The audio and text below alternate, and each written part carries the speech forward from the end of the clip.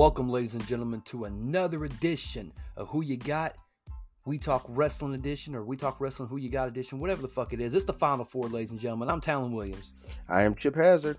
And I'm Roger Sierra. And again, like I said, it's down to the wire. The Final Four, it is going to be decided tonight between WrestleMania 19, WrestleMania 20, WrestleMania 21, and WrestleMania 17. It's so strange. 19, 20, 21, 17. Like, basically, that small little goodness of at the, in like mid Attitude Era to like right at the beginning of the Ruthless Aggression era. Anyway, but just to review, obviously I just said what I said. Just to review the last week's bracket and everything like that. Which one do you guys have the bracket? 'Cause I don't have it. I got the bracket. Okay. So last week we had 10 versus 20, 19 versus 16, 21 versus 23, 24 versus 17. We chose 20 as a better WrestleMania than 10. We chose 19 as a better WrestleMania than 16, 21 as a better WrestleMania than 23, and 17 as a better WrestleMania than 24. Excuse me. Leaving this week to go 20 versus 19 and 21 versus 17. And then obviously the winners of those brackets will face each other, and later in this episode you'll figure out who we believe is what we believe is the best WrestleMania to date. Right. So if we start off with WrestleMania 20, and I know this is kind of redundant, but man, the matches that were on 20 are just insane. I mean, you start off with John Cena versus The Big Show for the U.S. title. Then you have Booker T and Rob Van Dam versus the Dudleys versus Cade and Jindrak versus La Resistance. Then you have Christian versus Jericho. Evolution, Batista, Randy Orton, and Ric Flair versus the Rock and Sock Connection of Mick Foley and The Rock. Then you have the Playboy Evening Gown match, which is kind of your popcorn match. You got Tori Wilson and Sable versus Miss Jackie and Stacy Keibler. Miss Jackie. Yes. Oh, you Lord. tried. Did she though? Yeah, she was a good valet. All I know is that what was that match on Raw? It was her and Christopher Nowinski against Bradshaw and Trish. I think that was that tag. That was like the Tough Enough match that didn't make sense. Like, why would you throw them into that immediately? Yeah. I don't know. Especially against Bradshaw, who we know is a dick. Right. Following the Playboy Evening Gown match, we had the Cruiserweight Open, which featured Chavo Guerrero, Akio, Billy Kidman, Funaki, Jamie Noble, Nunzio, Rey Mysterio, Shannon Moore, Tajiri, and Ultimo Dragon. Isn't this the one where Dragon slipped out the entranceway? Yes. Yeah. Then we have the terrible 14 minutes of Goldberg versus Brock Lesnar. First of all, it was more like 4 minutes with 10-minute entrances and walking around. Well, 4 minutes of actual in-ring work. I'm just saying, they clocked it at 13 minutes, 48 seconds. That was bell to bell. So there was a lot of showboating and bullshitting going on. Yeah, a lot of fuckery. That's when Stone Cold should have went in business himself. Well, yeah. Then we had Too Cool versus the APA, the Basham Brothers, and the World's Greatest Tag Team. This was a fatal four-way for the WWE tag titles. Then we had Victoria versus Molly Holly in the hair versus title match. That was such a good match. It was so short, but it didn't feel less than 5 minutes. And to think, Right. They didn't plan, Creative and Vince didn't plan on having this match and didn't want this match, but they did plan on having that Playboy Evening Gown match. Mm-hmm. Mm-hmm. Yeah, because they were in bed with Hugh Hefner at that point. I mean, even then, like, you didn't have to do that. Well, no, but that's what they did. You know, they were getting a lot of money from Playboy to feature some of their divas on the cover and in spreads. So, I'm glad we don't have to do the stupid divas thing anymore. Yet. Yeah, well, NXT is. Sorry, NXT. That's what I'm saying. Yet. Well, yeah, we'll see where that goes. Because old Johnny Ace, my man, Johnny Ace. Mm-hmm. So after the hair versus title women's championship match, we had Eddie Guerrero versus Kurt Angle for the WWE Championship. Such a smart match. Oh, so good. Such a good match. Yes. We followed that up with excuse me. Sorry, I've been sick the last few days. Just because you went back to work. No, I hadn't even been back to work yet. That's the problem. I thought you did go back to work last week. I did, but I was sick over the weekend. Go to Starbucks, get you another medicine ball. Shit, I might What? in the morning. Starbucks has this. It's a tea, but it's called medicine ball. It's green tea with like honey, lemon, and ginger root in it. It's really good. It knocks shit out of you. And it's only like $4. So when we get to the studio, I'll get y'all a bum machine. You ain't got to worry about going to Starbucks to get coffee. I mean, I don't go get coffee from Starbucks, but I'll go get a medicine ball. I don't like Starbucks. We can make coffee. our own medicine ball. I don't go to Starbucks. Yeah, I don't like Starbucks coffee. It tastes. I know. That's burnt. why I'm getting the bun machine. We already had this discussion. I mean, I'll do some Dunkin'. Right? I like Dunkin'. We're going off topic. No, you're going off topic. I was trying to be nice and say, hey, I'm going to get y'all a bun machine when we get to the studio. Oh, man, I don't like Starbucks. I fucking ask you about it. Anyway, go ahead. See if I do anything nice for you again, motherfucker. Right? Following the Eddie Guerrero Kurt Angle match, we had Undertaker versus Kane. And this was, I don't know, this was a weird time where Paul Bearer was going back and forth between Kane and the Undertaker as their manager. But was he Kane's manager? He was Undertaker's manager at this point. Yeah. I don't think I don't remember him going back to Kane during this time. He didn't, because Kane betrayed them. And then Paul Bearer came back as a taunt, as a tease for Undertaker. You're no son of mine. Yep. Neither one is a son of yours. Right. Although I did, I think that, the whole big thing was, hey, this is the return of the Undertaker. But because at the time, I think it was Survivor Series the previous year, Undertaker and Vince McMahon had that Buried Alive match. It was Survivor Series, right? It had to be. I'm pretty sure we said I believe Kane, it was.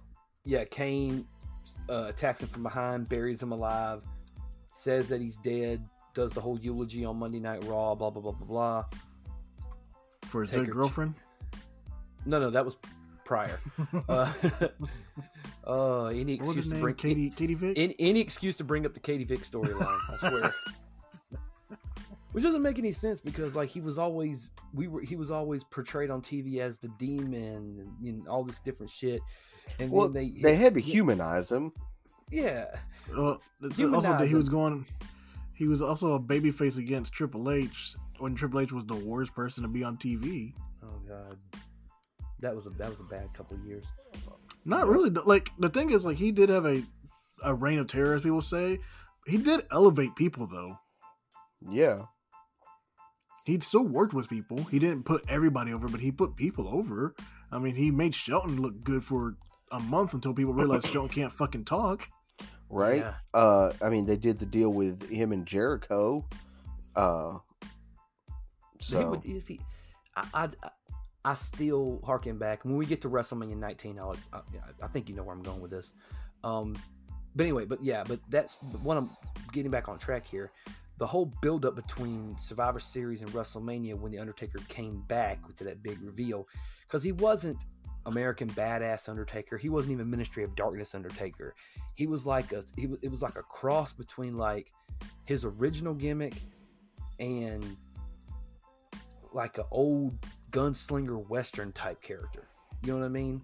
I know it sounds weird the way I'm saying it, but like that's the impression that you got. He had the long black trench coat, the hat. You know, he just looked different. Taker has reinvented his gimmick without really reinventing his gimmick more than anybody. Like, everybody gives Chris Jericho praise for like reinventing himself every few years.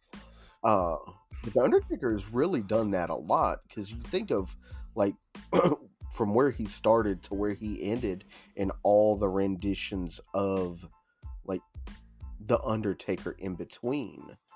Right. You know? I mean, he did come out with a raven sometimes. Right. The weird purple gauntlets.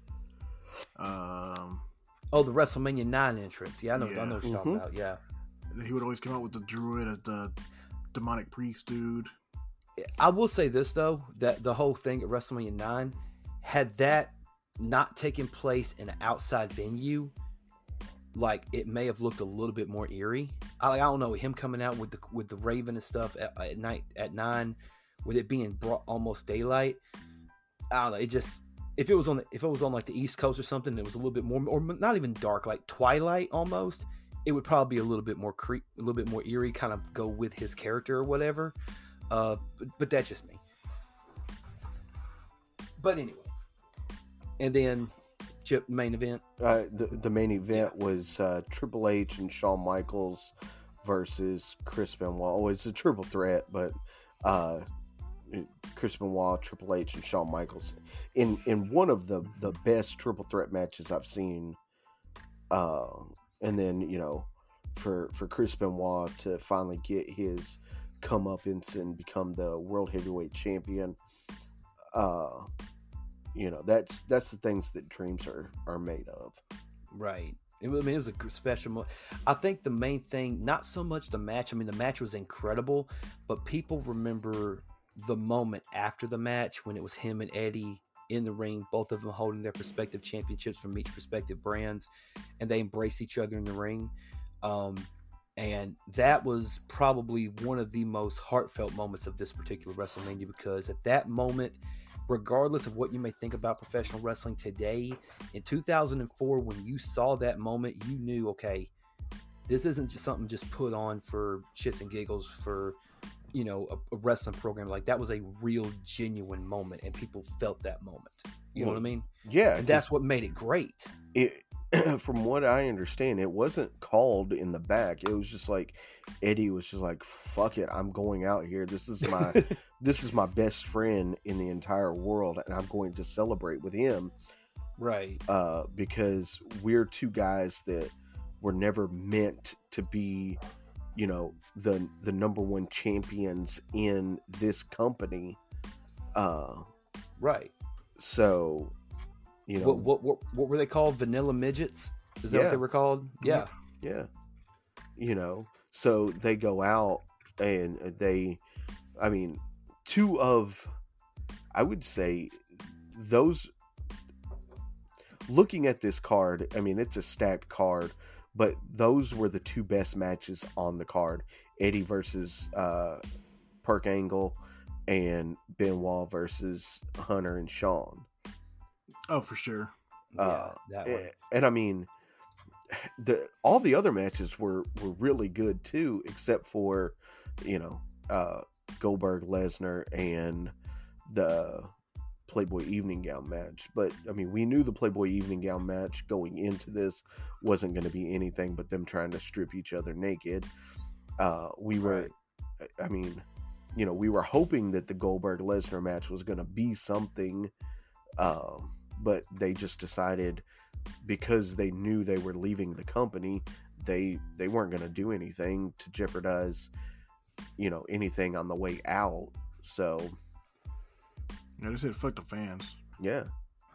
I think that's the one thing that pisses people off more. Like the thing with that, like if they just kept it quiet, like if Goldberg just said, "Okay, I'm going to keep it quiet. I'm not resigning or anything, but I'm just going to keep it quiet until, excuse me, it's after Mania, so we can take care of business and not screw up the show."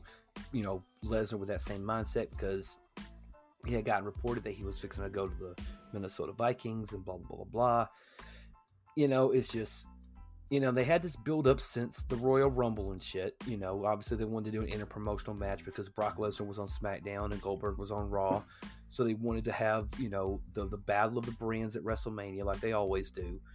But it was just one of those things where it was like both guys were leaving. No one gave a shit about the match. And I think that had the internet leaks not gotten out there, I think people would probably... it still would have been probably a bad match. People would have looked on it still in a bad light, but I don't think it would have been as bad as it was. Does that make sense? Yeah. It's it's almost like, okay, they're not vibing with us. Fuck it. We're just going to do what we want to do. And we already got their money. So fuck them, pretty much. Yeah.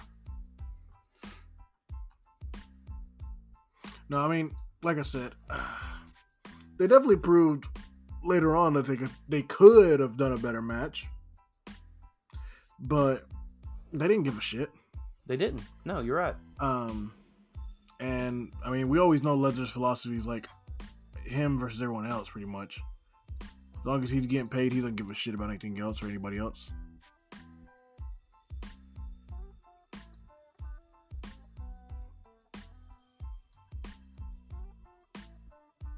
But no, overall, I still think this was easily one of the better pay-per-view or better WrestleManias. Right. What would you say would be the most underrated match of this WrestleMania? That might be a most underrated match on this Mania.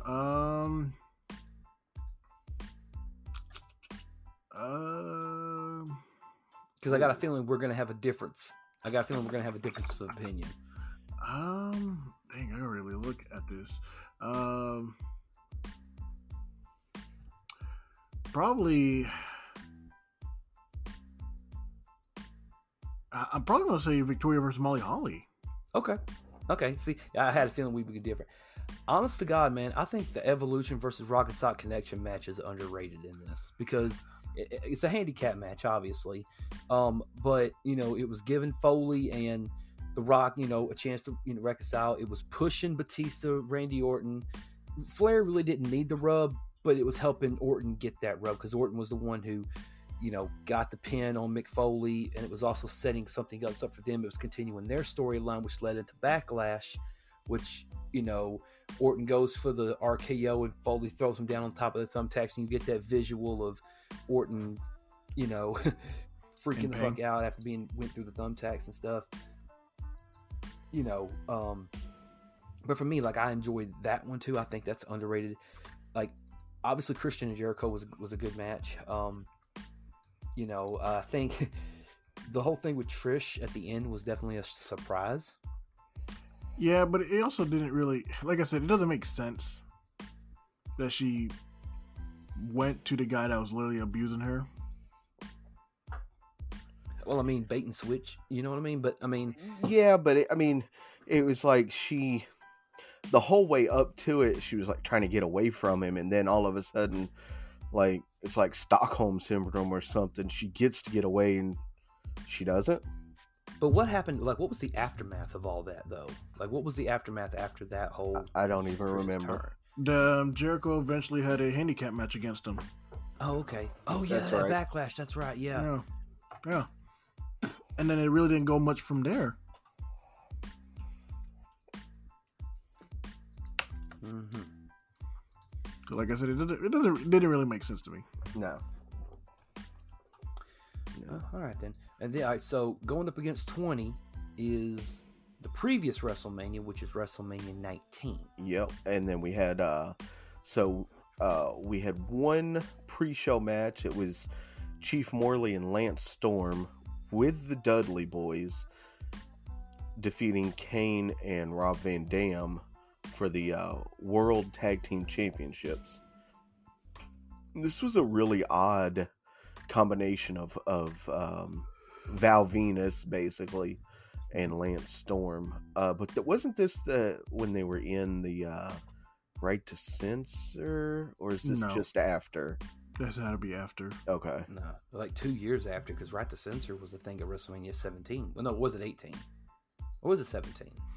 Yeah, 18. Right to Censor was 7. Well, no, it was 17. I don't. Let me look at 18. You might be right. Yeah, but just that the pairing of Morley and Storm was an odd combination. It kind of worked, but it was just an odd combination.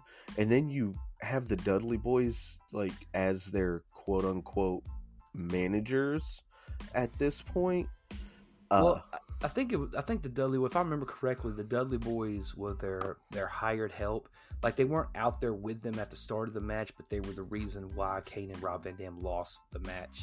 Yeah, it was to just continue on that storyline between them. Yeah. To be honest with you, I really don't know who won the titles after them, to be completely honest with you. Be after who?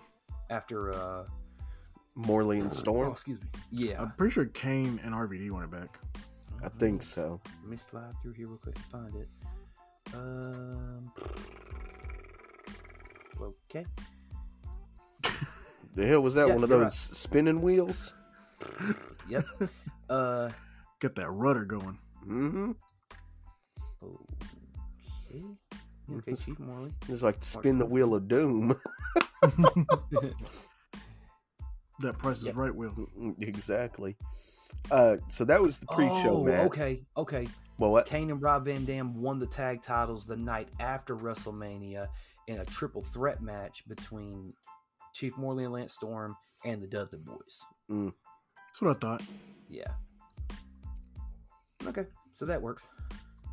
All right.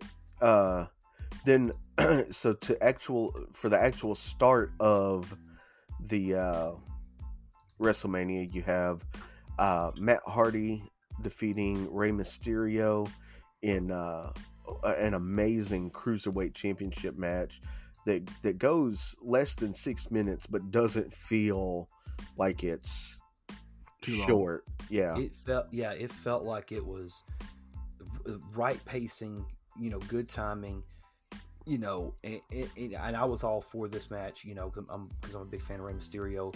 And Matt Hardy was at this point doing the Matt Hardy version 1 gimmick with the whole, just debuted the new Monster Magnet music, and had the whole screen like downloading thing, and then bringing up the Matt facts on the side of the.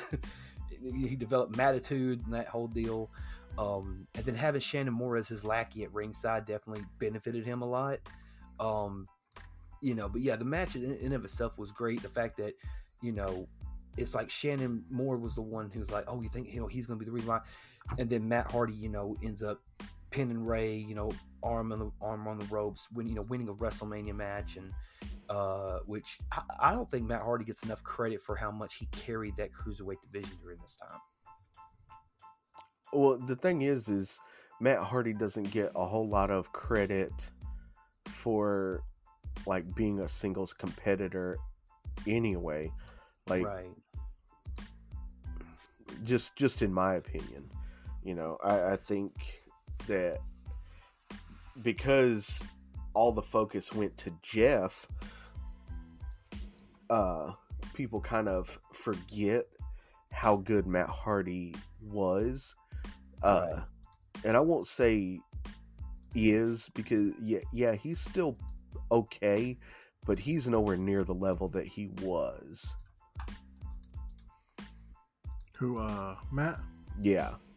Oh, of course. I mean, he's 47 now. I mean, his body's definitely can't do it no more. Yeah, it's weird that his body broke down quicker than Jeff's did, with Jeff doing the crazy shit. Well, that's true. So, I mean, yeah.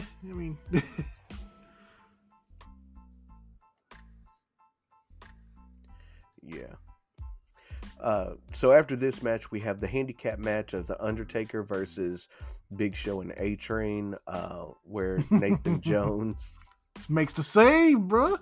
Yeah. Nathan Jones makes that save. Make sure the Undertaker keeps that perfect streak. Yeah, right.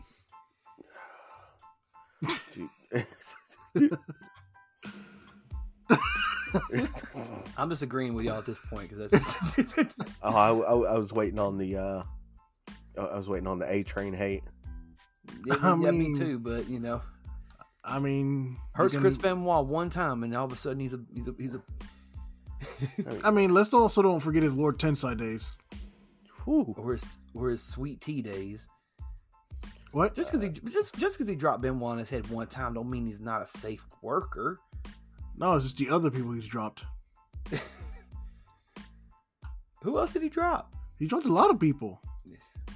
Okay. If we're going by that logic, is Seth Rollins considered a dangerous worker because he moved John Cena's nose on the other side of his face? He injured 2 people. 3. Who was the third one? Didn't he injure Van Damme? No. He injured 3 people though. He injured 3 people. I thought it was Sting. It was Sting, Cena, and himself. No, Sting, Cena, and Balor. Balor. It was Finn Balor. Yeah, it was Finn Balor. No, that was actually Finn Balor who put his arm out to catch the barricade for some reason, instead of just taking a flat back bump on a barricade. Well, yeah. So now he's blaming Balor. Well, no, I mean, but it was. I get what he's saying. I'm fucking with him. I get what he's saying. Yeah. But it was the same move that hurt Balor and Sting. That's why they stopped using it for a while. Sting, them calling that for Sting was a bad idea on everybody's end. Mm-hmm. Because, I mean, I don't know. I can't say that man just jumped off a balcony. No, that's AEW, true. So. And he's what, 60-something now? Yeah, he's in his 60s. And that man's now starting to try to be Darby Allin Jr. instead of being Sting. Darby Allin Sr. Let me just cripple myself for no reason. He is 63. Yeah, he's in his 60s. That's ridiculous. He's up there. Like, bro, you're Sting. You should not be doing this. Yeah. Yeah. Well, all right, let's continue. What's the next match on the card? Next up, we've got Trish Stratus versus Victoria and Jazz for the WWE Women's Championship. This was a good match. Yeah, it really was. But you got 3 girls in there that can actually work. So right, and Stevie Richards being out there to kind of be like cannon fodder for the girls, and be the distraction for Victoria and stuff like that. So so he did his job very, very well. I mean, it just worked a lot because, I mean, it was different by having a male valet-esque kind of. I don't want to really call him a valet because he still wrestled and stuff, but I mean, he wasn't really managing either. So I guess just an assistant or a partner, an ally, if you will. Yeah, I guess would be the best word. Yeah, but it worked. And it did work. The pairing of it did work. Stevie he's such a cool dude anyway, so. Right. Oh, y'all got to meet him? Yeah. I mean, we got to meet him. We've done shows with him and stuff. He's actually a pretty cool dude. You should have asked him about his time that he was Dr. Stevie and he was drugging and raping Abyss. I mean, he's told us some interesting stories. Yeah. About working for Vince Russo and how bad that is. Yep. Yeah, a Vince McMahon story about, maybe I shouldn't say this on the camera. Why? What they gonna do with us? Something about that. I don't know this to be a fact, and I might have misconstrued the story, but something to the effect of he was in Gorilla doing something, and Vince McMahon was stroking himself during one of the Divas matches. I've heard that from multiple people, actually. Yeah, I just I'm just saying that's the theory that's out there. Oh, theory. I wasn't there. I don't know. It's not a fact. It's a theory. Okay. Anyway. Yeah. But no. I mean, the match was good nonetheless, though. Following that, we have Team Angle versus Benoit and Rhino versus Los Guerreros, which is Chavo and Eddie. And this is a triple threat for the WWE Tag Team Championships. It goes less than 10 minutes, but feels like the perfect amount of time. Like everybody got their stuff in. It was a really good triple threat tag match. I think this was probably the most underrated match of this Mania. People did not, because you have Benoit and Rhino, two guys that have been around forever. You have the family dynamic between Eddie and Chavo, and then you got this new young upstart team with Charlie Haas and Shelton Benjamin. Straight shooters. Yeah, it's just straight, like the new Minnesota Wrecking Crew, if you will. Only they're like legit fucking, like, one of them was from Seton Hall, the other one was from fucking Minnesota. Yeah, like I almost said South Carolina because he's from Spartanburg, or Orangeburg. So I don't know why I was immediately thinking that South Carolina, but we went to Minnesota, like you said, and beat Lesnar. Teammates with Lesnar, exactly, and Cain Velasquez. I don't know if anybody else know that. Excuse me. But yeah, I mean, but it was the perfect blend of these three teams together, and like what you said, Chip, the match was less than 9 minutes, but damn, it was such a good match. And I think people overlooked this match because of all the other good matches that was on the card. But yeah, I definitely think I'm glad this match took place before the next match and not after, because it may have not have definitely wouldn't have gotten a lot of love. It probably would have. The crowd wouldn't have given a shit, to be honest with you. And I'll explain why here in just a second. Yeah, because next matchup is Shawn Michaels versus Chris Jericho. And they go 22 and a half minutes. Until a great story. Beautiful. Yes. The story of Jericho, one that, it was always inspired by Shawn Michaels, was a big influence by Shawn Michaels, which Shawn Michaels inspired an entire generation of people. And that's why we have AEW. Well, the thing is that Jericho always said, I always wanted to be he's said in a promo one time, he's like, I've always wanted to be the next Shawn Michaels until I realized that I can be the first Chris Jericho or something like that. And they built that storyline around, you should have passed the torch to me, and blah blah blah blah blah, and it was just a good back and forth match, and it was just an amazing match to watch. Definitely up there, top 5, top 10 all time greatest WrestleMania matches I've seen. Yeah, I mean, this match, there's a wonder why they call Shawn Michaels Mr. WrestleMania. And he calls himself that? Well, but because he puts on 5-star quality matches at WrestleMania. Just out of sheer curiosity, was this match a 5-star match? Was this match a 5-star rated match? I'd say about a 4 at most, maybe 3.75. Heresy. There's not really many. See, the thing, like the 5-star rating system is a super subjective biasy. Of course it is. Because I mean, to me, a 5-star WrestleMania main event, a 5-star WrestleMania match is the triple threat Benoit, Triple H, Shawn Michaels, because it told 3 stories. Right. What year was this? WrestleMania 19 was in 2003. 2003. Yeah. Oh, let's see. See what old Uncle Dave has to say. Uncle Dave did not rate this as a 5-star match. Oh, he never would. As a matter of fact, in the 2000s, there were absolutely 0 WWE 5-star matches. Yeah, I didn't think he gave any. Get the fuck out of here. No, real? I don't think he gave any. Mm-mm. Did he give any 5-star matches at all from any other company that was around? No, he didn't really start doing it until his hit. Who? Let's see. We had Fuchi and Kawada versus Izuki and Nagata. Got 5 stars. December of 2000. March of 03. Misawa versus Kobashi got 5 stars. Kobashi versus Akiyama from 04 got 5 stars. Joe versus Punk 2 got 5 stars. Christopher Daniels and AJ Styles. Like, I know this man hates WWE so much, but come on. Christopher Daniels versus AJ Styles versus Samoa Joe from TNA Unbreakable got 5 stars.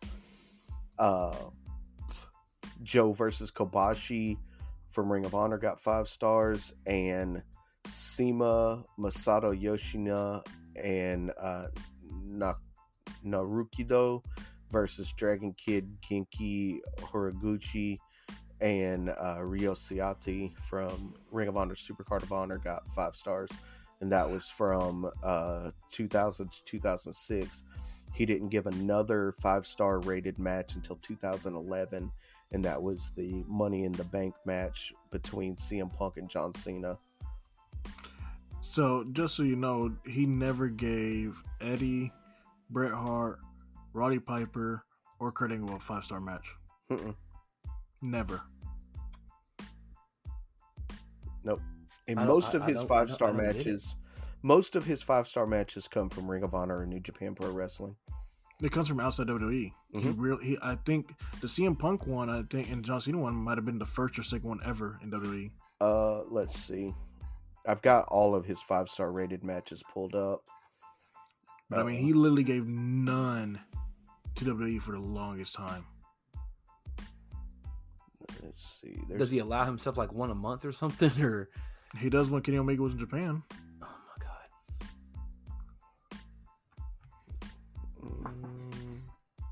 I mean, I like Kenny Omega fine, but I'm not hugging his nuts every 5 seconds. Like fucking the Shawn Michaels Razor Ramon ladder match from WrestleMania 10 got 5 stars. Bret Hart versus Owen Hart from SummerSlam got 5 stars. Oh, he actually gave one to them? Mm-hmm. What? The cage match? Really? Yeah. Cage match, yeah. That was that I like. I'm probably in the minority here, but I like the SummerSlam cage match between Owen and Bret more than I like their match at WrestleMania 10. Oof.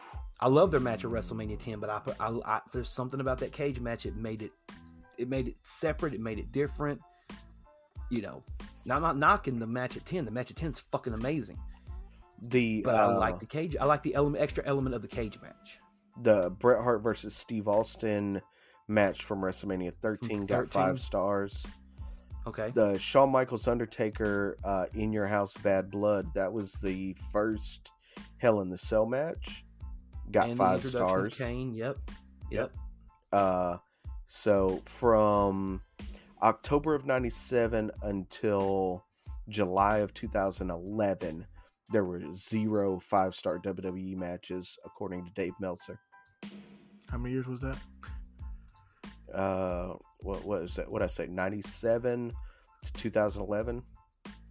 Yeah. Wait a minute. Does he 14 years? Mm-hmm. Hold on. I got it. Hold on. No. Hold on a minute. Because I mean, this could be a whole episode in itself. All the matches he got wrong? Yeah. Yeah. Or matches that should have been 5-star that aren't. There's definitely plenty. Yeah. And then let's see. 2011, CM Punk Cena Money in the Bank got a 5-star. Then it was WWE didn't get another one until 2018, and that was from NXT TakeOver Philadelphia, Johnny Gargano versus Andre Cien Almas, which I still think is the best, not only NXT match, but how the fuck is that match not? Oh fuck you, Dave Meltzer! Hell no. Then TakeOver. You mean to tell me that the fucking Rey Mysterio Eddie Guerrero match from 1997 Halloween Havoc that was PWI match of the fucking year isn't a 5-star rated? Not according to Dave Meltzer. I'm done. Let's move on. Read what you're gonna read. You do your thing. I was gonna say TakeOver New Orleans had 2 5-star matches. Cole versus EC3 versus Killian Dane versus Lars Sullivan versus Ricochet versus Velveteen Dream in the ladder match. I think it's ridiculous that Lars Sullivan has a 5-star match. Yeah. I don't think it was by his doing. And then Gargano and Ciampa from TakeOver New Orleans. That was 2018. Yeah. Then we have Mustache Mountain versus Undisputed Era from July 11th, NXT. Was that a Worlds Collide or was that before Worlds Collide? I think that was before Worlds Collide. I think that was right before Worlds Collide. Yeah. Because Worlds Collide was before NXT Portland, which was before the Royal Rumble. Yep. Then they had a few of them. Adam Cole versus Gargano from TakeOver New York got 5 stars. Gargano versus Adam Cole from TakeOver 25 got 5.25 stars. Yeah, this is when he started breaking his own rating system, which is stupid. Walter versus Tyler Bate from UK TakeOver Cardiff got 5.25 stars.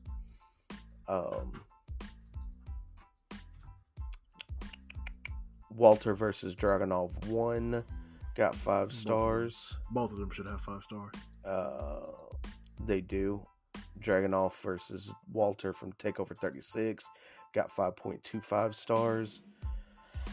And then that was the final WWE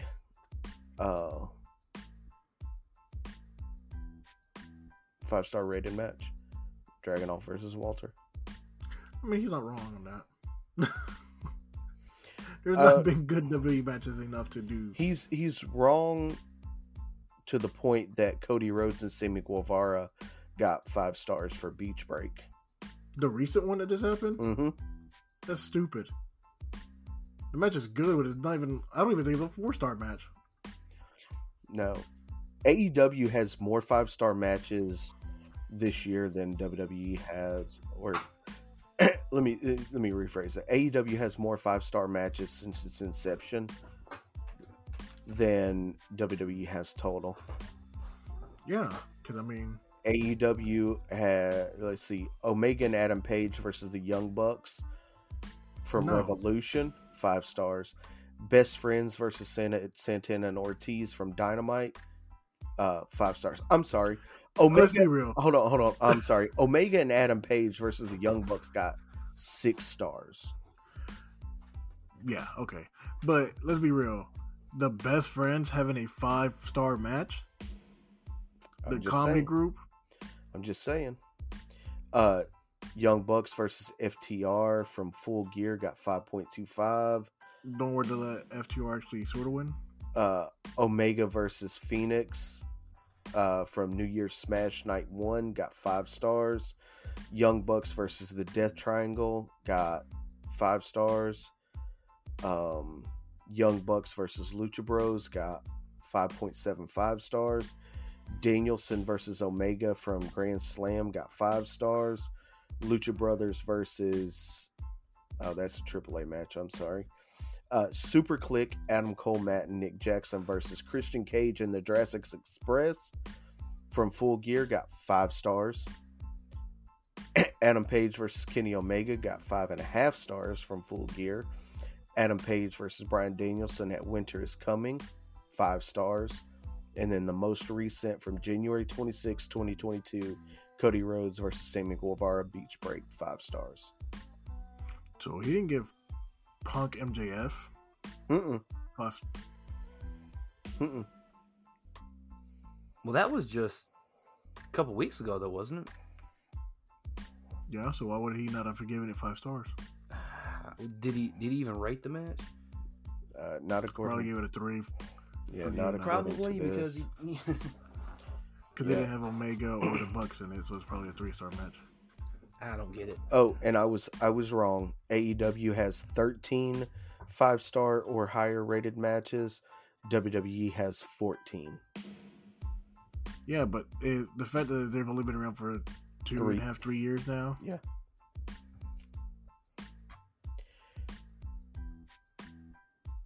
But anyway, TNA have 0 5-star matches. There's no way. Wait a minute. I thought you said that the Daniels, AJ Joe triple threat. Yeah, the X Division match. Turning Point. Yeah. No, that was from Ring of Honor, if I'm not mistaken. No, Daniels, AJ, and Joe. Like that was the one thing that set them up, that put TNA up on the map, was that triple threat match. Yeah, little program they had for a while. Yeah. No, it does say TNA. So they have one 5-star match. That's ridiculous. That is ridiculous. Wait, time out. You mean to tell me that Triple X versus America's Most Wanted in that cage match from Turning Point wasn't a 5-star rated match? That match was freaking insane. Nope, TNA has one. Misawa has 25 total 5-star matches. Kobashi has 23. Okada has 22. Kawada has 21. Omega has 19. Will Ospreay has 18. Akira Tozawa. No. Akira Tayu? Taue. Tayu has How? 15. I don't know who that is. It's got to be girl. It's gonna be a girl.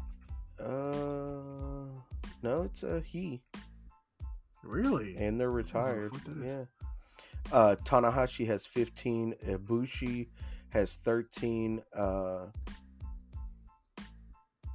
Manami Toyota, who is a female, has 13. Ric Flair has 11. Shingo has 11. Tomohiro Ishii has 9. Jumbo Tsuruta has 8. Naoto has 8. Inoue has 8. Young Bucks have 8. Yeah. Akiyama has 7. Fuchi has 6. Yamada has 6. Cole has 5. Ricky Steamboat has 5. Really? Akira Hokuto has 5. Barry Windham has 5. And Ray Phoenix has 5.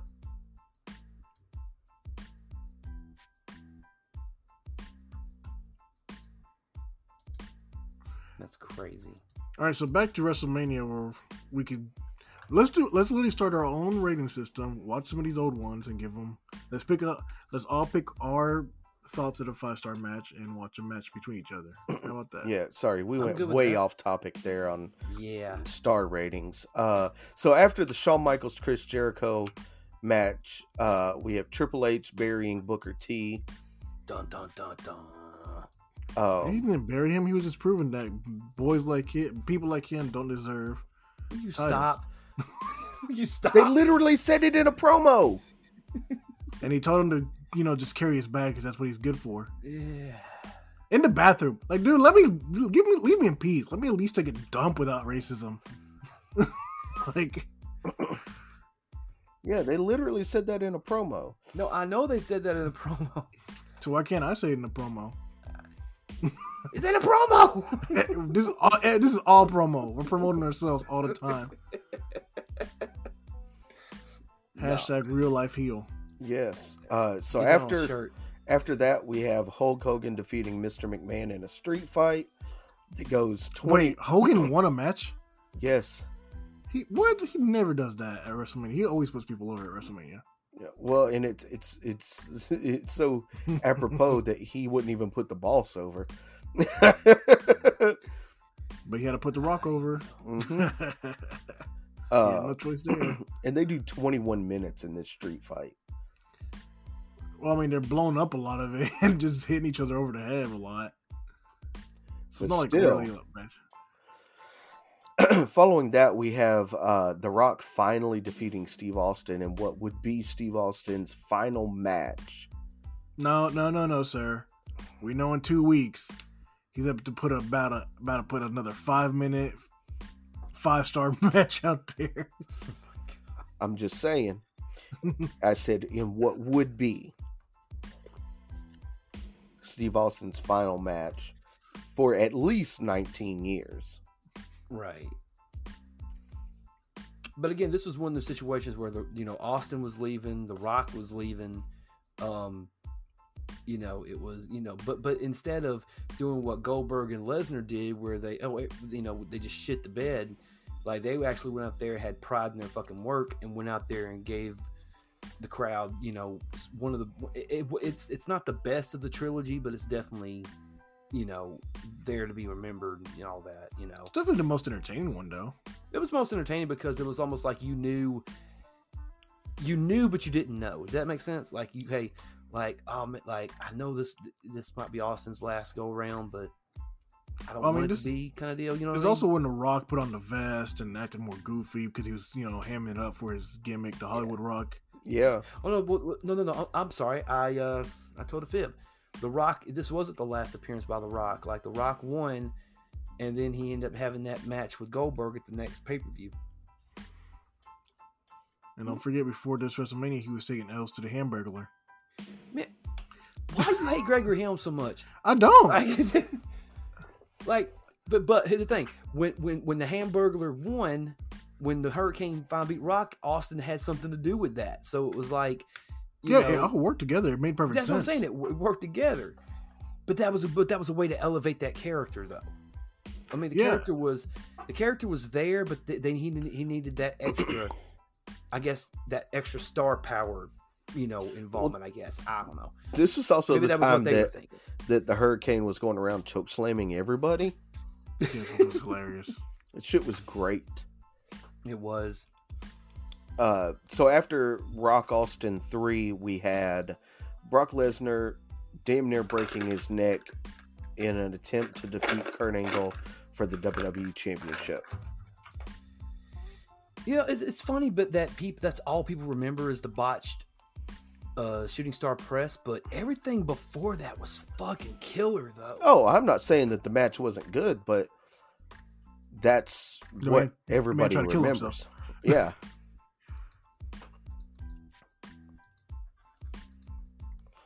I mean, had he hit that perfectly, that's still what everybody would have remembered. That is true. Dave Meltzer wouldn't rate it a 5-star match, but you never know. It couldn't have Kurt Angle in it. Yeah, it had Kurt Angle in it, so yeah, that's right. No, it had Perk Angle in it. Yeah, Perk Angle. Was he Perk Angle at this point? Oh, yeah. Yeah. No. I think it was actually after this, because he's not Perk Angle until 2000. This is WrestleMania 19. WrestleMania 20, he was definitely Perk Ankle because he was doing the super assault on Eddie Guerrero and the Mexican thing in general. I think it was like a few months after this he really becomes Perk Ankle. Yeah. Yeah, demons. So, and it made him better. Unfortunately, it did. All right, the demons made him better. I don't know. I think if we're going Perk Angle, we could say his run in TNA would probably be more Perk Angle than this. No, I think he was pretty clear. I think he was starting to come off at that point. I don't know. The latter days he was. When? TNA. Kurt Angle's running TNA. No, he was Perk Angle in TNA. Because remember, our first introduction to him is him breaking Joe's face. Oh, with the headbutt. Yeah. Yeah. I mean, he wasn't Jeff Hardy fucked up at Victory Road, but I mean, it was. Oh no, I don't think he was ever that bad. No. It was enough to maintain, but man, he was a mean son of a bitch. Well, yeah. But anyway, all right. So, go ahead. I was going to say, which Mania do you feel is the best of these two, 19 or 20? This is a difficult one, in my opinion. It is. It really, really is. Oh God. Because on one hand, like at 20, you got Guerrero and Angle, Benoit, Triple H, Shawn Michaels, such good matches. You know, and on 19 you got the Lesnar Kurt Angle match, Rock Steve Austin, Shawn Jericho. I mean, but you have lulls here with like Triple H and Booker T. It wasn't a terrible match, but it wasn't.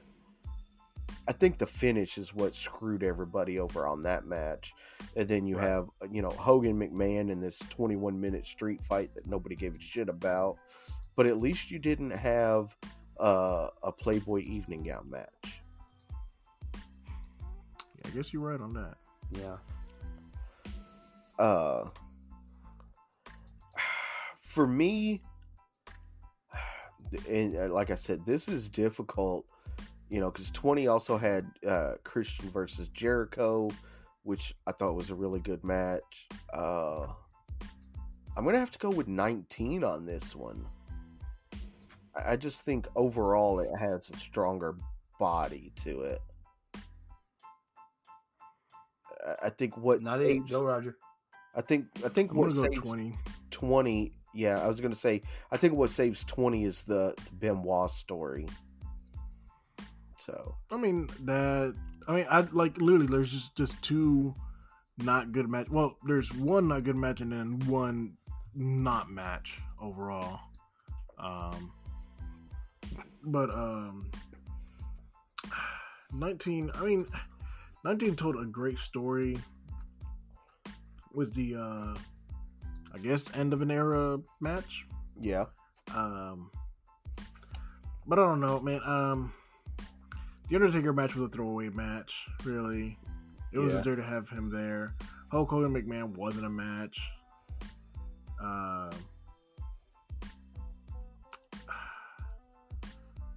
As I said, this one's hard. Yeah.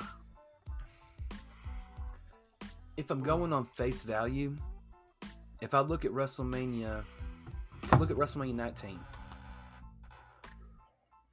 if I had to like the best of the best, Shawn versus Jericho and Lesnar versus Angle. If I'm going best of the best out of all the matches. See, that's weird that you don't put Rock in. I mean, yeah, it wasn't the best, like, technical, you know. Okay, I'll throw. Okay, just to appease, I will throw in Rock and Austin. Okay. I mean, you don't have to appease me. It's just weird because I think that one told a better overall story because of like the legacy they had. Yeah. But then you go over and you look at 20, and you have probably the greatest triple threat match in the history of WrestleMania with Benoit, Edge, and Shawn. You had the return of The Undertaker. You had Eddie Guerrero and Kurt Angle in an amazing match. You know, Victoria and Molly Holly in a match that wasn't supposed to happen and ended up being one of the most over things on the fucking show.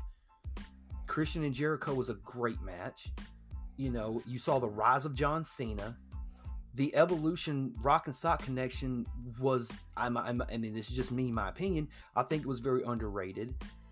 The thing that weighs down this particular WrestleMania is Goldberg Lesnar and that fucking evening gown match.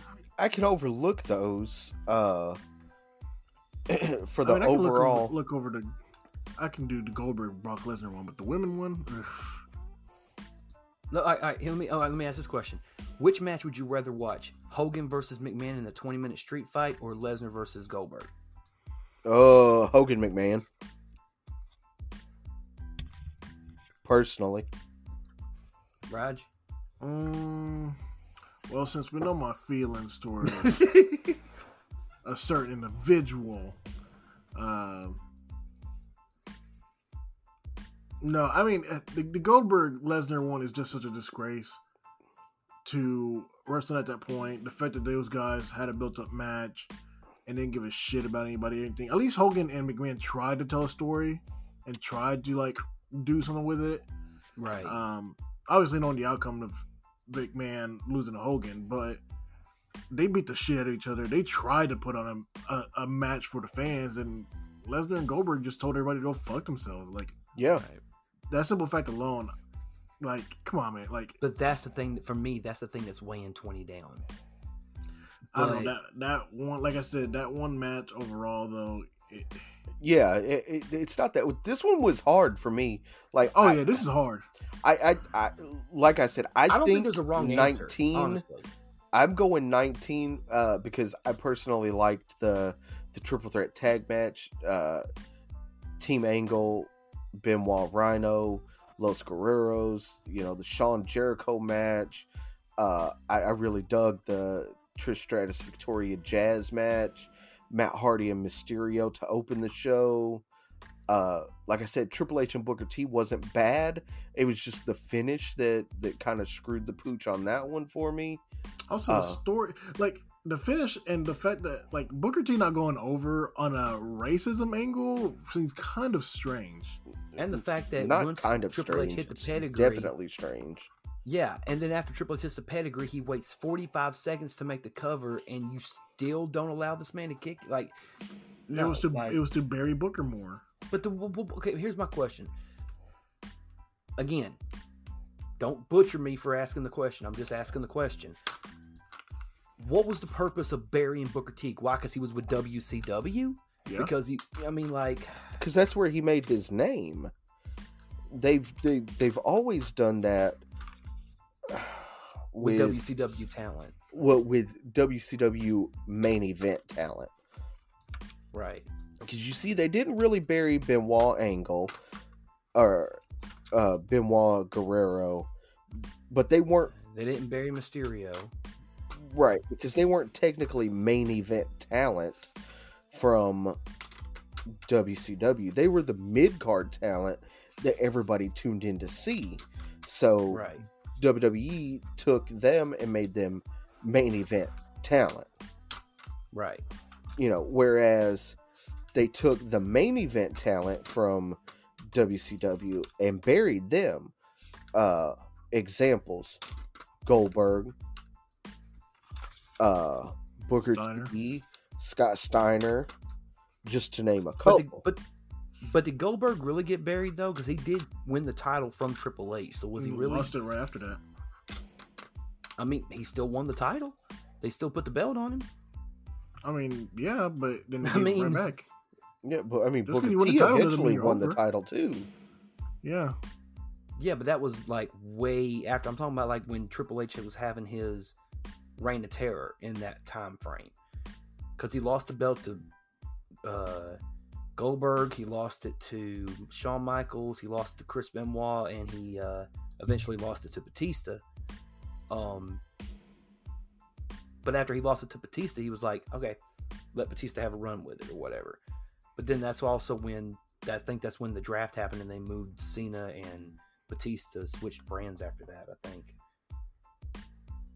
But, all right, so Chip says 19. Roger, what do you say? 20.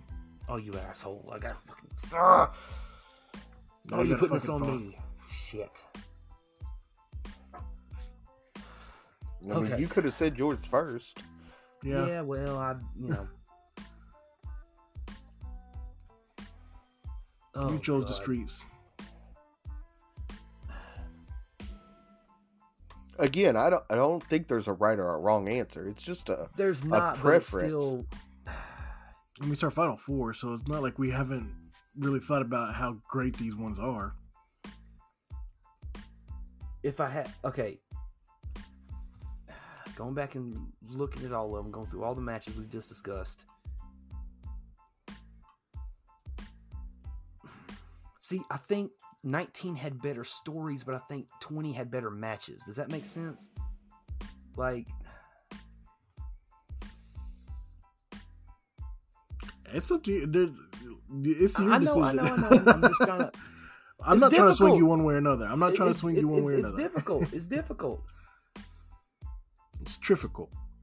Difficult, yeah. All right. Well, I'm going to go with my gut here. I'm going to say WrestleMania 20. Okay. I love 19, but, like, I don't know. There's something about 20. I think what really gets 20 for me is, I mean, there were 2 extra matches on the card, but even if you take away the bullshit evening gown match and the god-awful Lesnar Goldberg match, you had 2 good Fatal 4-Way tag matches. The Cruiserweight Open could have been better, but I thought Jericho and Christian was great. It was the rise of John Cena. Guerrero and Angle was amazing. Benoit, Triple H, and Shawn was amazing. The return of The Undertaker. Yeah, I'm going to go with 20. All right, so 20 goes through. All right, next up, we have WrestleMania 21 versus WrestleMania 17. We'll start with 21. We had in the pre-show, Booker T won a 30-man interpromotional battle royal by last eliminating Chris Masters. Then we start WrestleMania. Say that man's name right. The Masterpiece. No. His name is Chris Masters. Actually, his name is Chris Adonis. Yeah, because he is a masterpiece still. Then we start Mania with Rey Mysterio versus Eddie Guerrero in a singles match, where, if I'm not mistaken, this was the first time they were both tag champions. It was the first time that tag team champions faced each other at WrestleMania in a singles match. Yes. I do believe so. Then we followed that up with the Money in the Bank ladder match with Edge defeating Chris Benoit, Chris Jericho, Christian with Tyson Tomko, Kane, and Shelton Benjamin. We followed that up with The Undertaker defeating Randy Orton.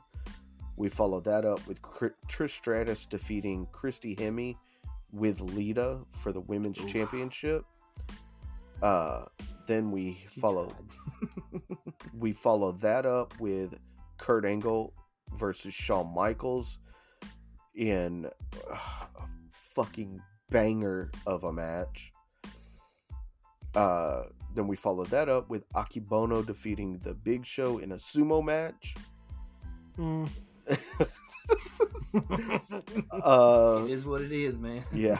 Then we have John Cena defeating JBL for the WWE Championship to start the era of Super Cena. Yes. And we followed that up with Batista defeating Triple H for the World Heavyweight Championship. And all of the matches on this card, except for the pre-show, ended on a minute mark. This was the first time I can ever remember this happening. Rey Mysterio, Eddie Guerrero went 13 minutes even. The Money in the Bank ladder match went 15 even. Undertaker, Randy Orton went 14 even. Trish and Christy went 4 even. Kurt and Shawn went 27. The Akebono Big Show match was 1 minute. John Cena, JBL. Yeah. John Cena, JBL was 11 minutes, and Batista Triple H was 22 minutes. I mean, some pretty good matches on here. Mysterio, Eddie Guerrero, really good. That Money in the Bank ladder match was damn good. Undertaker, Randy Orton was good. Kurt Angle, Shawn Michaels was good. JBL, Cena, I mean, wasn't terrible. Batista Triple H wasn't terrible. No, I mean, the Batista Triple H one is actually a lot better than people give it. Oh, yeah. It's a ton better than people give it credit for. But a lot of people hate on it because, A, it was Triple H, and B, it was Batista. Yeah. I don't know. People were weird. They accept Batista when he's in Evolution, but once he breaks out, they're like, oh, why do we have to cheer for him? Because y'all was cheering for him before. Like, they listen to you. Like when Batista did the thumbs down thing, the crowd went fucking ape shit. Which is so weird because Go ahead. No, what were you gonna say? I was saying it's weird that he did that, and they're supposed to make him a bigger heel, and it just makes him a bigger baby in that sense. Right. Right. That's why Vince hates listening to the fans, because sometimes the fans are stupidly fickle, like how Daniel Bryan used to say in his promos. Fickle. Yes. Yep. And then for WrestleMania 17, we have X Factor. I got everything I want now. Sorry. Defeating Grandmaster Sexay, Brian Christopher, and Steve Blackman in 2 minutes and 46 seconds. Then that was a pre-show match. Then to start the what actual. Were they get punished for? Who? X Factor or Steve Blackman? Blackman and Brian Christopher. Brian Christopher probably because he was doped up on something. I mean, God rest his soul. Blackman's a bounty hunter now? But yeah. Okay. That dude's he probably was a bounty hunter to begin with. Yeah. Like, that dude's a legit badass. Yeah. Right. I mean, wasn't he created to beat? He was Shamrock, right? Yeah, it was Shamrock. Yeah, that's what it was. I was trying to remember who it was, but I was like, they literally built this man to beat a badass. So, yeah, I mean, because like, dude had no in-ring skills, but like, could kill a man easily for sure. Motherfucker look like he can kill you with a straw. Like, what you say? Jam in your ass. Yeah. Right. Make chocolate milk bubbles. What? You talking about felching, motherfucker? Wow. What? Wow. Oh. He asked if you were talking about felching. I mean, what you do in your spare time? What you do in your spare time? Motherfucker, you want to talk about sticking a straw up somebody's ass? I'm just. Wow. You gave it. You know the name. Okay. You know the name for it. I'll make sure you're okay. You know the name for it. I listened to the Relapse album. Of course, I know the name. I listened to the same album. Nuances. Is he nuts? No, he's insane. Anyway, all right, let's keep it going. All right. To start the show, we had Chris Jericho versus William Regal for the Intercontinental title. Such a beautiful match. Then we have Taz and the APA versus the Right to Censor.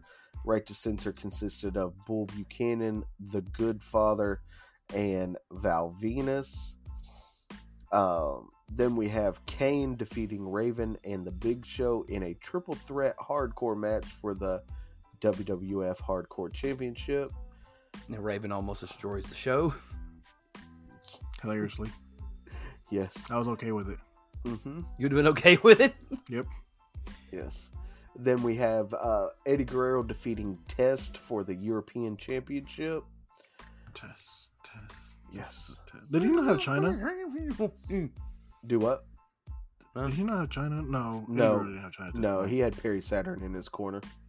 Yeah. Another buff girl. Right? Bro. I mean, fuck Perry Saturn. Where's the hate from Perry Saturn come from? Why would he abuse a jobber for missing one spot?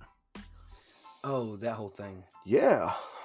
Yeah, looking like Superstar Billy. Is that the reason why they gave him the moppy gimmick? Yep. Yeah, because he was a piece of shit. Yeah. Now he's walking around with a Mike Tyson tattoo. I'm surprised he's still alive, to be honest. I mean, he Why you say almost that? died. Because that man was on drugs hard. Yeah, he almost died. Somebody shot his ass. Really?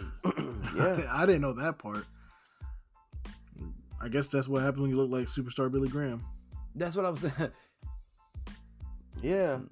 It was in 2004. He was involved with an altercation with two men. He apparently came to the aid of a woman that they were in the process of trying to rape, and he fought both men but was shot with a .25 caliber handgun in the back of the neck and in the right shoulder, to which he originally thought he had received a punch.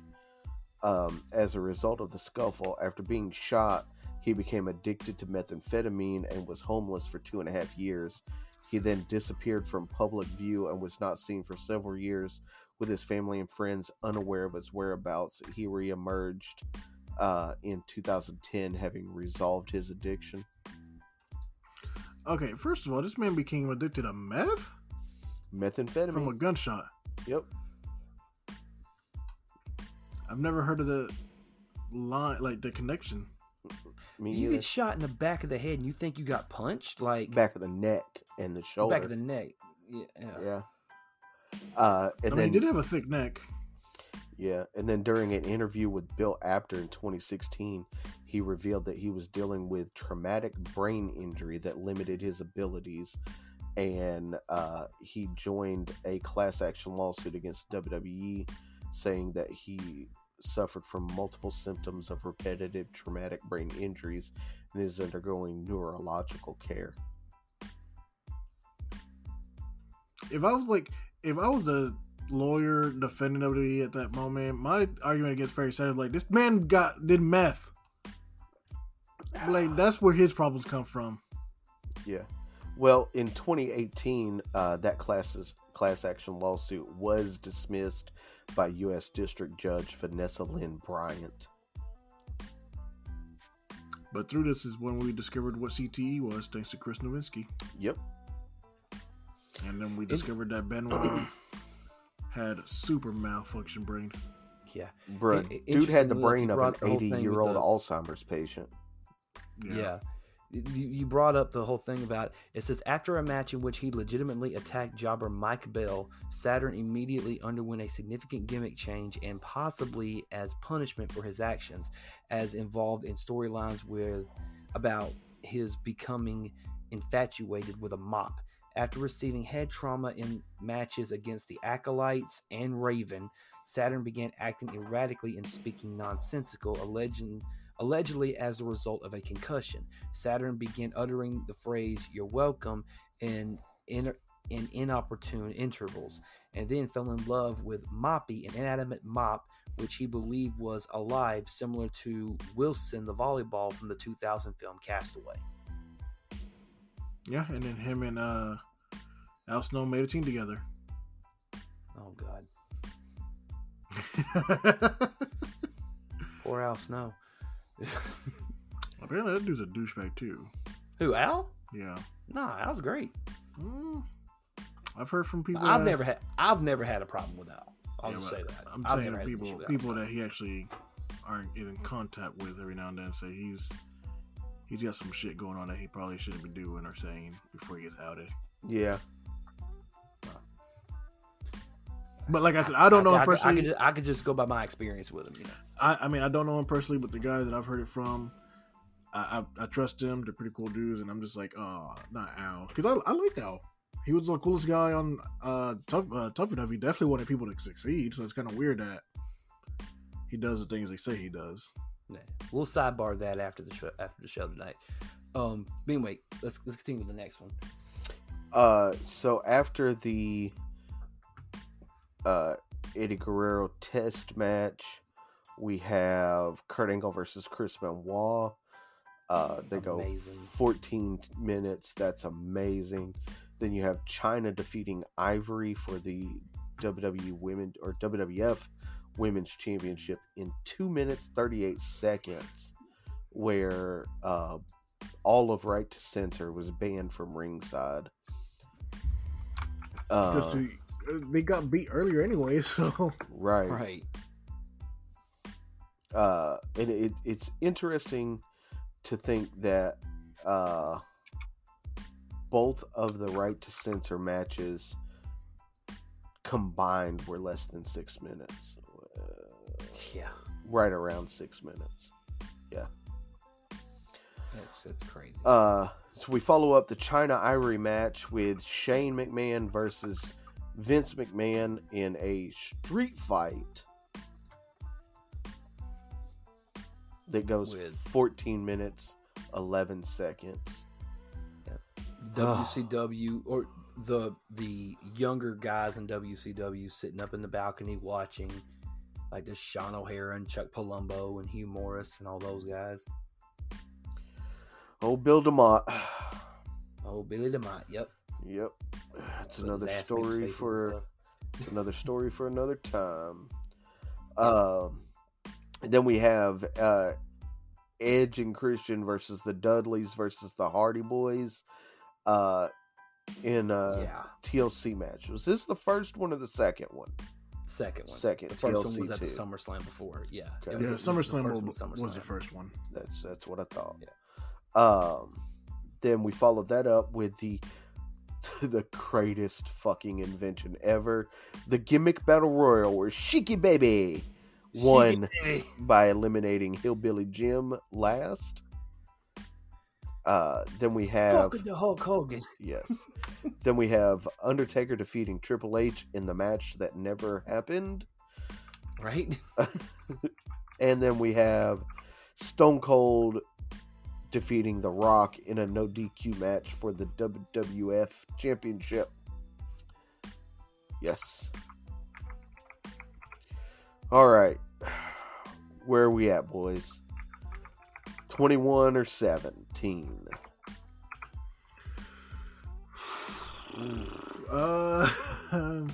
Talon, go first this time. All right. I've always been a big proprietor of 17 as the greatest of all time. Jericho and Regal is an amazing match. Kane, Raven, and Big Show, as hectic and as crazy as it was fun to watch. Angle and Benoit is amazing. The TLC match was great. Undertaker Triple H was a good match too. Austin and Rock was amazing except for the finish. But then you go to 21, and Mysterio and Guerrero was amazing. The first Money in the Bank ladder match, Orton and Taker, Angle and Shawn Michaels. It's like it's so strange because like Cena and both this particular WrestleMania 21 was the rise of John Cena and Batista at the same time. Like Vince McMahon's pretty much saying these are the two guys that I want to leave my company. Now one stayed around longer than the other one did, obviously, but at the time Vince is like, Batista's going to run Raw, John Cena's going to run SmackDown. They're going to do what they're going to do. The matches themselves, I felt like I don't think Batista and Triple H should have gone 22 minutes. I think it was a little bit too long. I think the Cena JBL match could have been better. If we're going main event versus main event, I think I would pick Austin and Rock, just because I think it's the best of the three of the trilogy that they particularly had, but also the heel turn kind of brings it down for me. Yeah.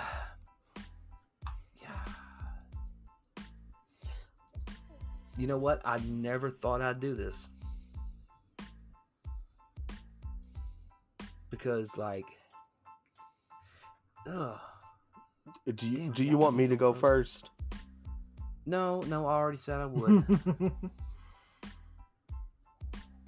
All right, I'm gonna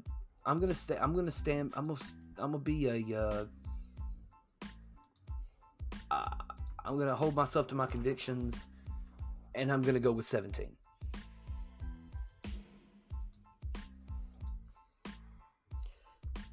All right, Chip.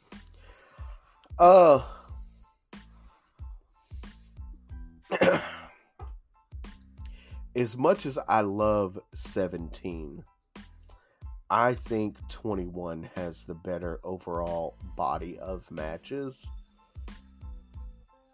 I mean, Jericho and Regal, amazing. Angle and Benoit, amazing. Then you have the first TLC match, or the second TLC match, where these 6 guys literally tried to kill each other. Undertaker Triple H wasn't bad. Steve Austin and The Rock, really good. But then, man, you look at 21, you got Mysterio versus Guerrero. You got the first Money in the Bank ladder match. Undertaker Orton. Angle versus Shawn. Cena versus JBL. The match was better than what you remember it for, Talon. Go back and watch it, honestly. Batista Triple H, that match was again better than what most people remember. People just like to retroactively shit on stuff. I mean, you think Kurt Angle versus Shawn Michaels, that was 2005 PWI match of the year. There's not a match on 17 that was even in contention for match of the year. I'm going to go with 21. I'm going to be the oddball and go with 21. So we're leaving it to me. Yep. Cool. I was hoping you'd go 17, so I wouldn't have to really have to make a decision. Yeah. And I mean, I love 17. Don't get me wrong. I just watched it the other night.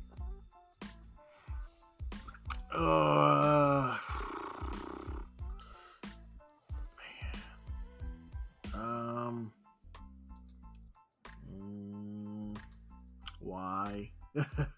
I mean, you chose to go last. You chose these streets. Like I was hoping you'd make a decision.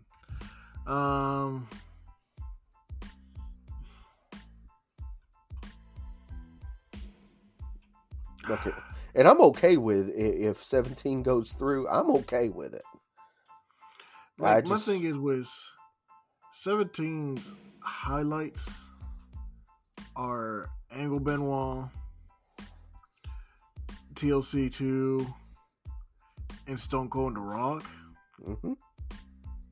I mean, Chris Jericho, William Regal is still a good match overall. But there wasn't really much behind it besides Jericho being an ass clown with William Regal, because William Regal was the douchebag, like, authority type dude. Eddie Guerrero and Test was a thrown together match too. I love Kane, Raven, and Big Show because of just the awkward funniness of the hardcore match. Yeah. China Ivory was a squash. The Shane McMahon obviously was a street fight, like always, and the story, it was creepy. The gimmick battle royal was just to get the fans calmed down from the TLC match, going to the non-existent Triple H Undertaker match, which also had a weird long ref bump. Yes, it did. And then Stone Cold and The Rock had the weird.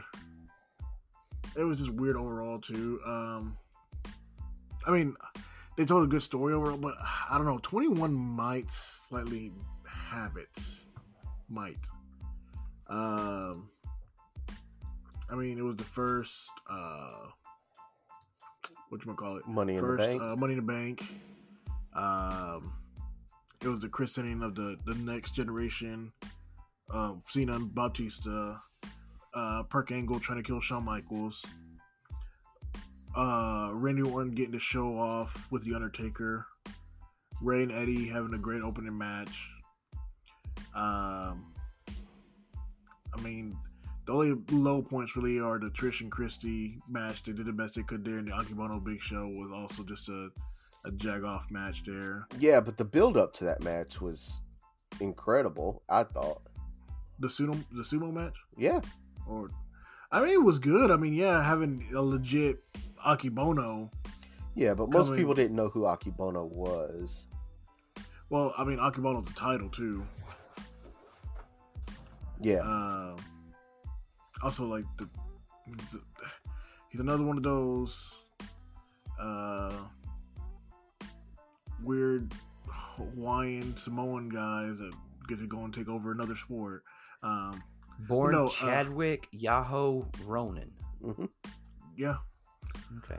I'm pretty sure, like I said, Akebono should be a title, I believe. It is. Elder name is Akebono. Elder name is given to Sumo Elk from the JSA, the Japanese Sumo Association, more accurately called Elder Stock or Tashiyori Kabu. These names are a finite number of licenses that can be passed on and are strictly controlled by the JSA. Okay. Yeah. The sumo league stuff. Sumo's another thing we could really get into that I love watching. It's just another one of those things. Dude, he made... Akebono made Yokozuna in 93. Yeah. His overall win-loss record is amazing. 654 wins, 232 losses. So in sumo, they wrestle on every odd month for 15 days in a 15-day tournament. So they literally have 6 months tournament. Every other month they have a tournament for 15 days. So you can get a lot of stuff going on.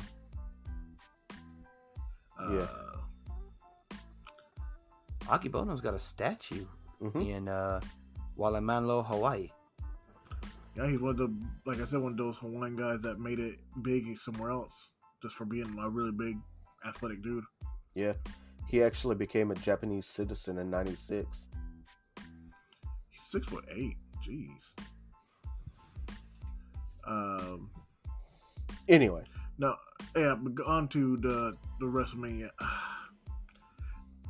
Yeah, this WrestleMania had less fluff than the other one did. So, WrestleMania 21 had less fluff than WrestleMania 17. I just say this WrestleMania and that WrestleMania, not really giving pronouns, those are things. But no, I think the 5 minutes combined of Trish and Christy and Akibon on Big Show is not enough to really sway me away from liking 21 more. So yeah, I'm just I want to say 21 for this one. Okay. All right. Now we're down to 20 and 21. 20 and 21. Unfortunately. Yeah, yes. Shit.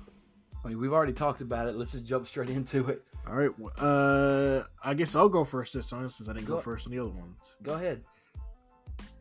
WrestleMania 20 is my pick.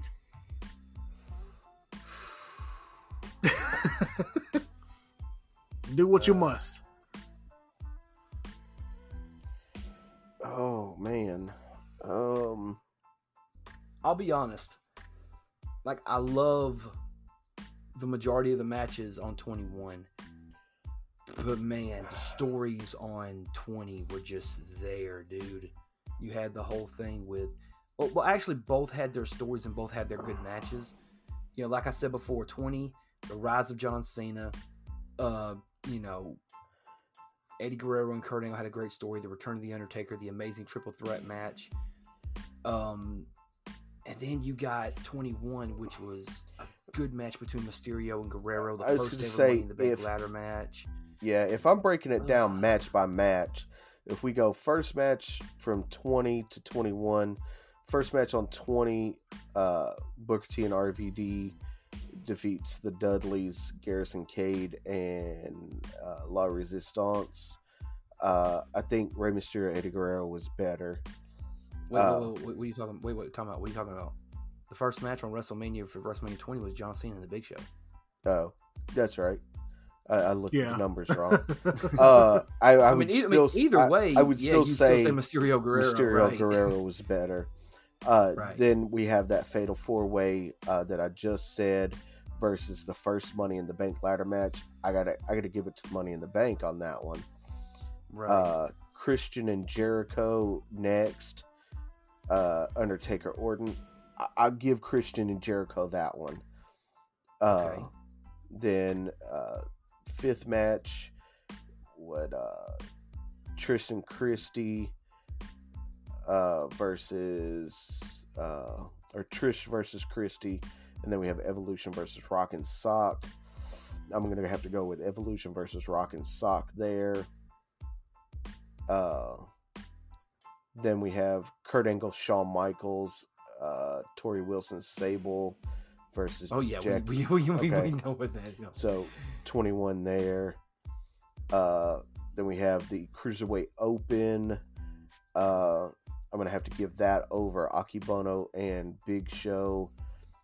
Then we have Goldberg, Lesnar. I'm gonna have to go with Cena and JBL. Batista, Triple H, better than the Fatal 4-Way, Too Cool, Basham Brothers, APA, World's Greatest Tag Team. But then WrestleMania 20 has more matches. So then it's Guerrero, Kurt Angle, Undertaker, Kane, and then the triple threat match. See, this one's a little difficult for me too. I mean, because including the pre-show match, WrestleMania 21 has 9 matches total. Including the pre-show match, WrestleMania 20 doesn't even have a pre-show match, and it's 12 matches.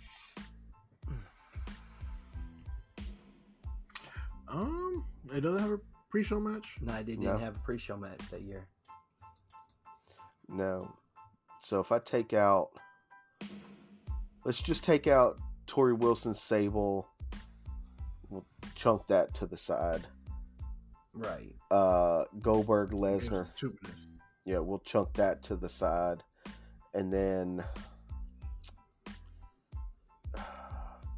Yeah, we can take out the Cruiserweight Open. So those 3 matches, still difficult. I'm gonna have to go with 21.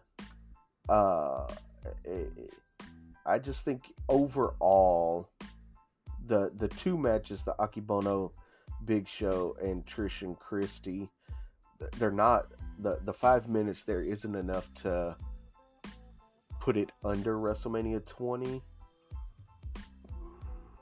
But man, that 13-minute 48 Brock Lesnar Goldberg match was goddamn horrendous.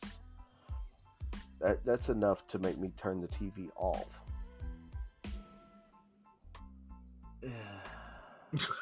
So tell us all on you.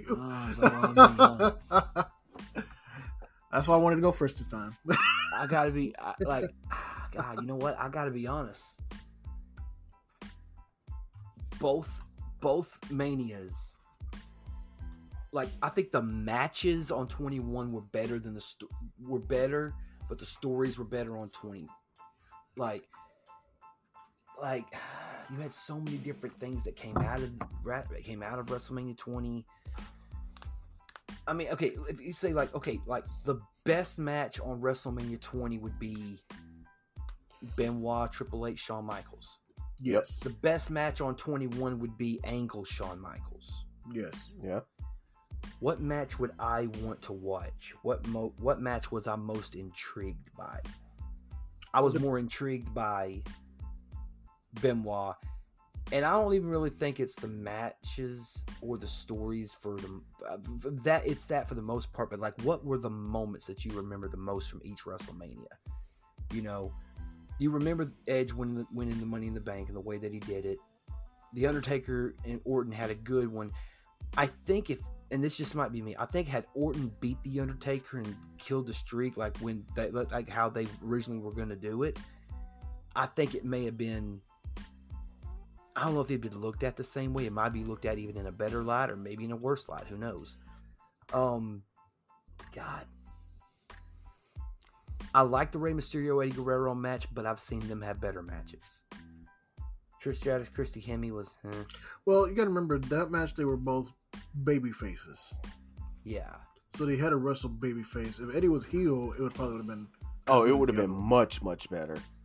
Right. But they had to still tell the story of them being heels and it being a slow turn for Eddie. Right.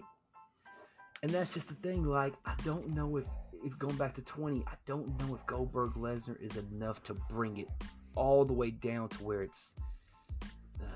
I don't know. Because, the rise of John Cena, the return of The Undertaker, Guerrero and Angle, amazing. The greatest triple threat match in the history of Mania.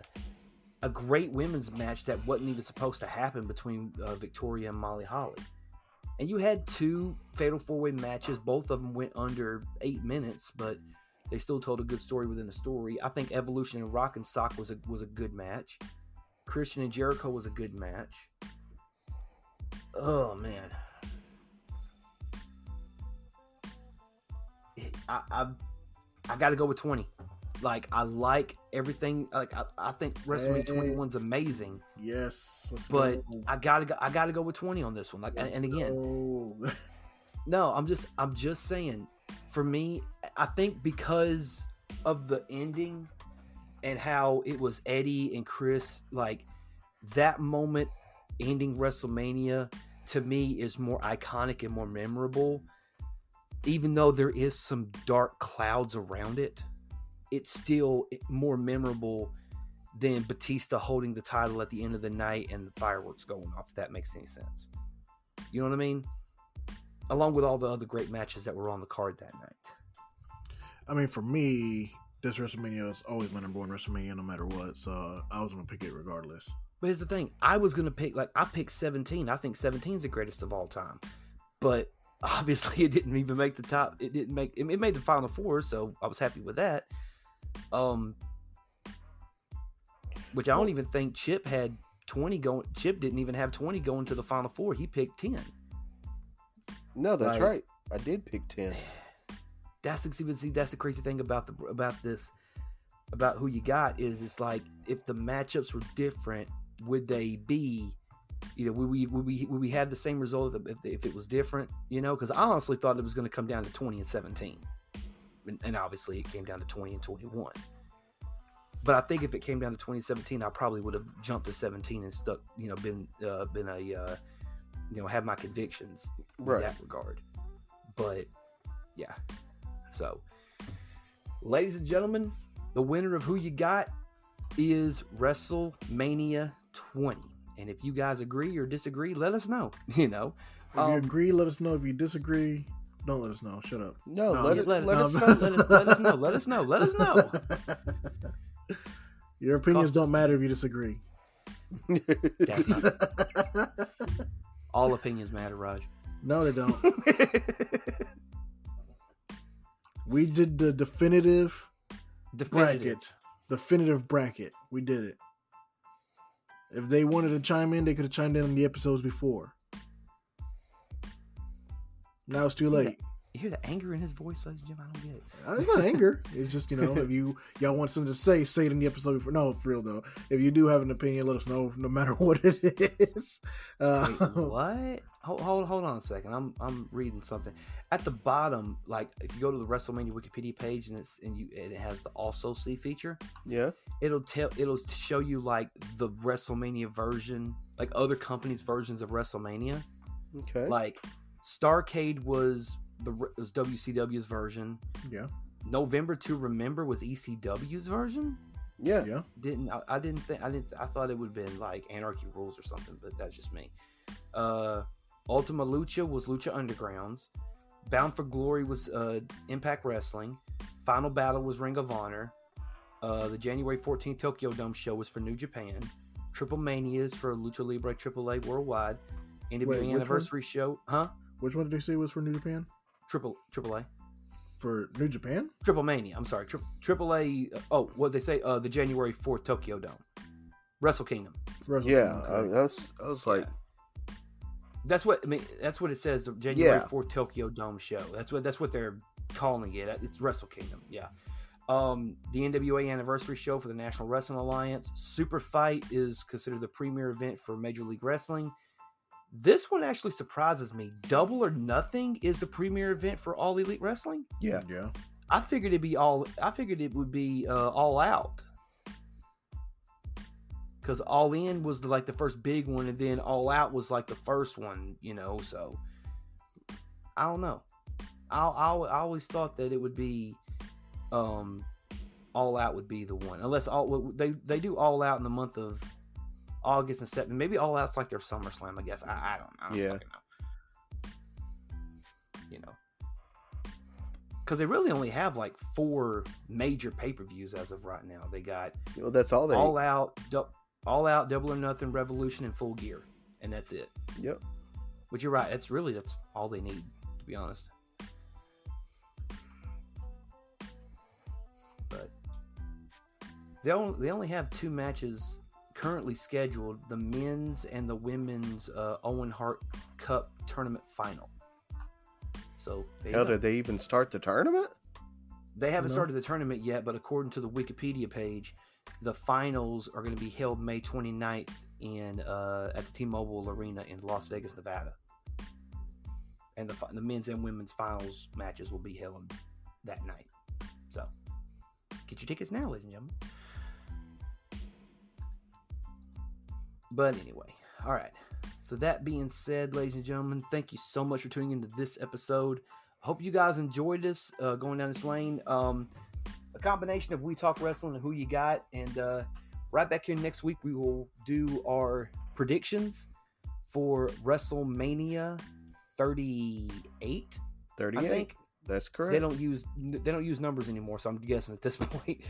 But yeah, WrestleMania is going to be taking place April 2nd and 3rd, the 2-night event, which we talked about it a year ago. I think they need to stay doing 2 nights, and they've been doing it, so that's good for them.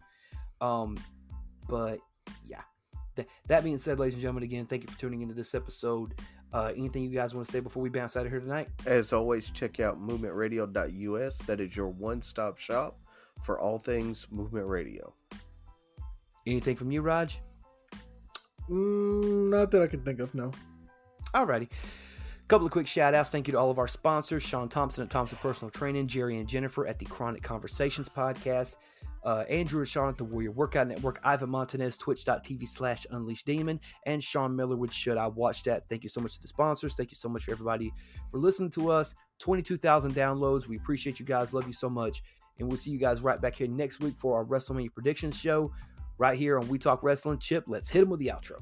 Please do not leave without leaving a like, comment, share, and subscribe on your favorite podcasting platform. Follow us on all of our social media: Facebook, Twitter, Instagram, and TikTok. Check out the YouTube channel, subscribe, click the bell to get notified of our latest videos, and once again, check out movementradio.us. I am Chip Hazard.